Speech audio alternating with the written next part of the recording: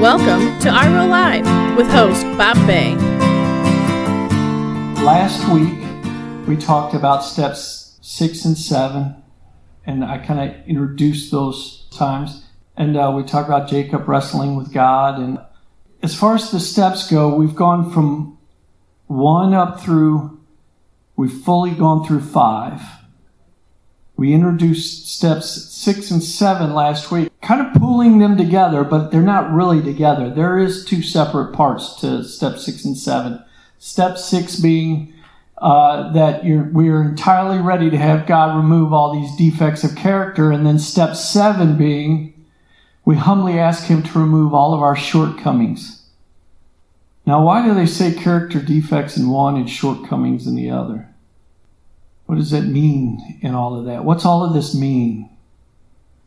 A brief recap. Remember we talked in the very beginning, we began talking that we were created in God's image. And in that process of Him creating us, He built within us 3 basic categories of needs. These are needs that we all have. A need for significance, a need for security, and a need for socialization. I say socialization, but that's relationships. We all have those needs. Now, after the fall, our spirit went into what I describe as a coma. I don't know how else to describe it. Theologically, some people would say that our spirit died and it has to be brought back to life. But I'm not going to get into a theological debate about all of that. I'm just going to say the best way I can describe it is our spirit is in slumber. It's in a coma now. It knows what's going on, but it can't do anything about it. And so us being a triune being, because we're created in God's image, He's Father, Son, and Holy Spirit, we are body, soul, and spirit. Our soul being our mind, our will, and our emotions. What ended up happening when our spirit ceased being able to function because of being separated from God, it left everything up to our soul and our body. And so we are born into this world with a slumbering spirit, and our soul is left. Our mind, our will, and our emotions begin to make our choices for us.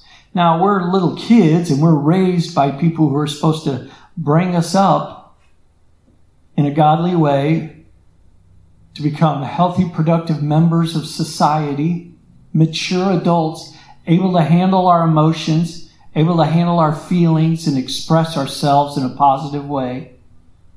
But nobody has that. I take that back. There are some people that have that. I don't know who, but I know that they're out there. Statistically, they have to be out there.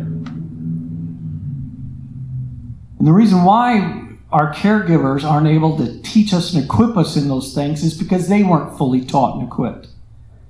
That's all in varying degrees. Some people do. I make jokes about it. Some people are more equipped than others, right? But so we grow up learning how to cope, developing coping skills or coping mechanisms on how to get through life. We're learning and we're trying to meet our needs, those 3 areas of needs, or we're trying to mask the pain of not having those needs met. Now here we are, fast forward, our spirit has been awakened, but yet everything in us, our mind, our will, and our emotions has been leading the show for so long. Our spirit has a difficulty overriding that. I should say our soul has difficulty letting go. Because it's what we know. It's comfortable. It's what's worked, right? That's why they call them coping skills. We've developed ways to cope with life. And so we guard those things fiercely. Now we've discovered through the 4th step and the 5th step that we have these areas in our lives. We see repetitive cycles. We see patterns. We see these things that are going on. By looking back at that, we can begin to develop a list of things that are going on in our lives so that we can begin to work on those. Now, As in step 5, when we talked about in step 5, in James chapter 5, remember we talked about James saying, confess your sins one to another and pray for each other so that you may be healed. Because our soul needs healing. That's what we would call sanctification. We're at this point where now we begin to look back at our character defects. What are these things? And so we can look at those and we can begin to define those by the needs categories. Because remember, we're all trying in our own will and our own power and strength to meet our own needs or to mask unmet needs, the pain of unmet needs. So let's look at significance. When we talk about that overarching category of significance, you go back to in the Bible, in the very beginning, God said, let us create man, in Genesis, let us create man in our image. We were made this triune being. That is the priority of significance. But in that is contained a lot of other things. We are created in His image, but when that's actually translated, we are His image bearers. We are not just made in His image, but we are to carry His image. Once the fall happened, in and of ourselves, we are incapable of walking in that, which means we are incapable of being able to experience that significance. So that need is unmet. And so let's look at what ends up happening. So in our lives, we become, I'll talk about me, what happened to me. I became a people pleaser, an approval seeker. I became an overachieving workaholic. I began to look towards material possessions. I wanted to drive a nice car. I wanted to have nice stuff. I wanted to, all of this stuff. I became fixated on being able to have this stuff so that other people would look at me and think, he's got it all together. When I was in the Army, I worked hard to advance in rank and to get promoted and do these things, get these awards and these medals, because I wanted people to look at me and think, he's good. Because I never felt like I got that growing up. I never felt significant. All of that is wrapped in significance. But we can't just say, okay, I want to be significant, so I'm going to find my significance in Christ. That's what the reality of it is, right?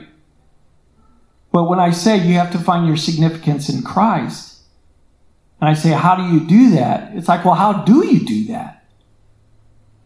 I can say, well, you just have to believe that God made you special. God made you special. You have to just believe it, but how do we believe it when we've gone through our whole lives being told? A lot of times being told by ourselves when we're having those conversations in our head with ourselves that we're not good enough and that we don't matter. How do we get past that part? When I was first in recovery, there was a lady in there that used to say at least once every other month, I learned you don't pray and ask for patience because He'll give you opportunities to get it. But you know what? I realized having patience is a part of life. You have to have it. So it's like pulling off the Band-Aid. Why not just ask for it and get it out of the way? Or we can say, God, I struggle with impatience. Can you remove this from me?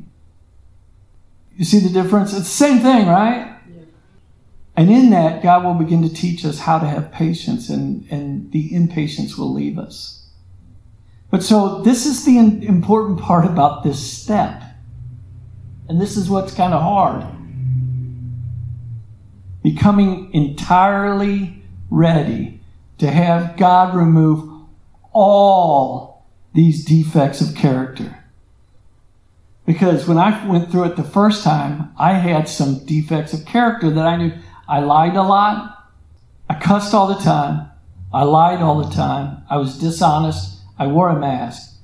I wouldn't even get into that. I didn't even understand I was wearing a mask really in the beginning. But I did drugs and I drank and I lied and I was manipulative. I knew those things. Dishonest. I knew God had to remove those things. But then there were other things that were mine. Right? We'll deal with those later. I honestly would say, I can't do all of this at once. I just need to take care of the big things and we'll worry about the other things later. Because I wanted to do them in my order.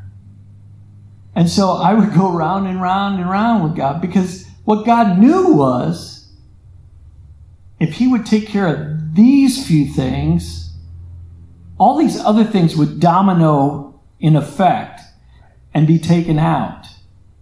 If He would take care of this certain part, then I wouldn't have to worry about being dishonest.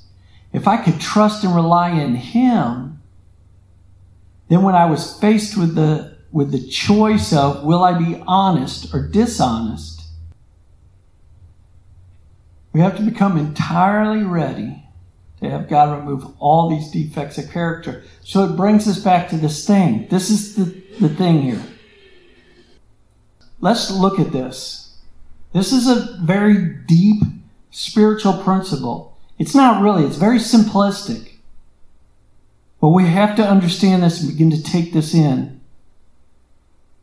We were created to carry God's image. And in doing that, it will give us significance that no amount of money, power, prestige, or fame can give us. No relationship on earth can make us feel important enough to match the significance that we will find bearing God's image as we were originally created to in the garden. And now remember, we're finding our way back to the garden by living in His kingdom. And so what do we need to do? If you look throughout the Gospels, Jesus talks about what it means to walk in His kingdom. He talks what it means to bear His image.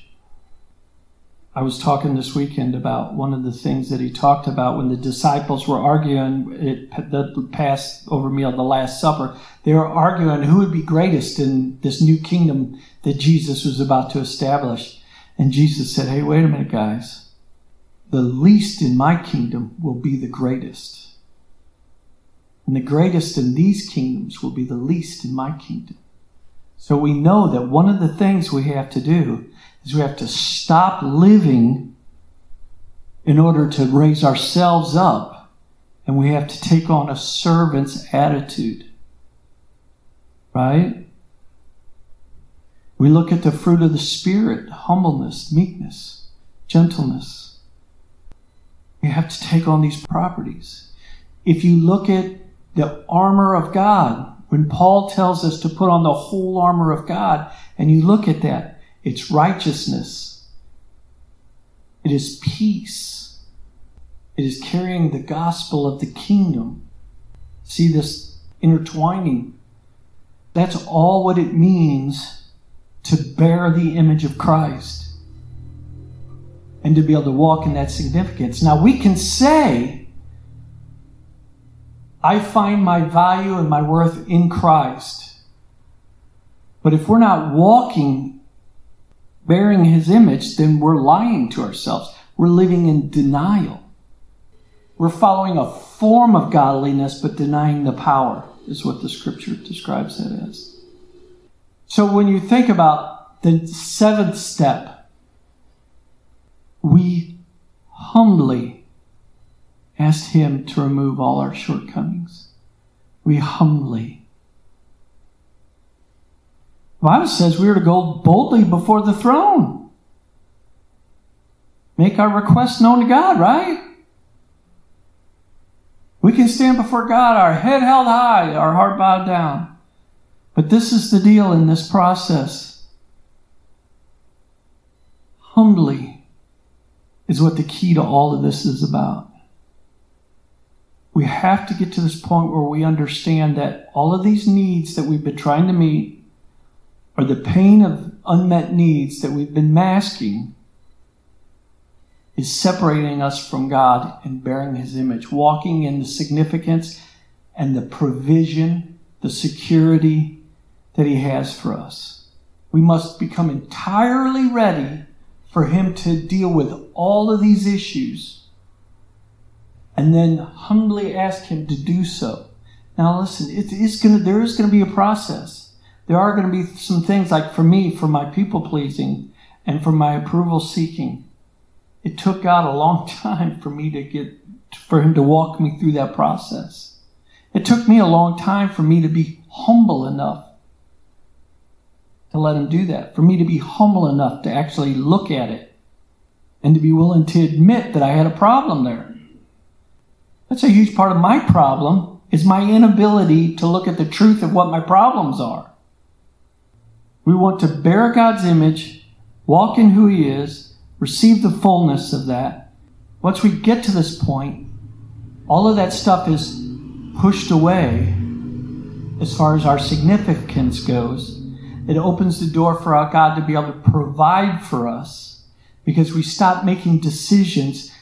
Monetarily, we make decisions all the time based on significance. We want bigger houses, we want bigger cars, we want this, we want that. We're going to do this, we're going to do that. We take a job based on what, all of this stuff. We're doing all of this stuff.